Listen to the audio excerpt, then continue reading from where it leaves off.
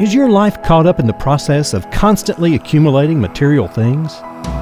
Surrounded by an extremely affluent culture and bombarded by the well-oiled tricks of marketing gurus, families today are becoming entrapped with the temptation to live for the sole purpose of material gain.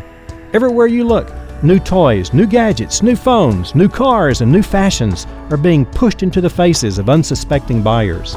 How should Christians respond to these allurements when they take us way beyond the point of need?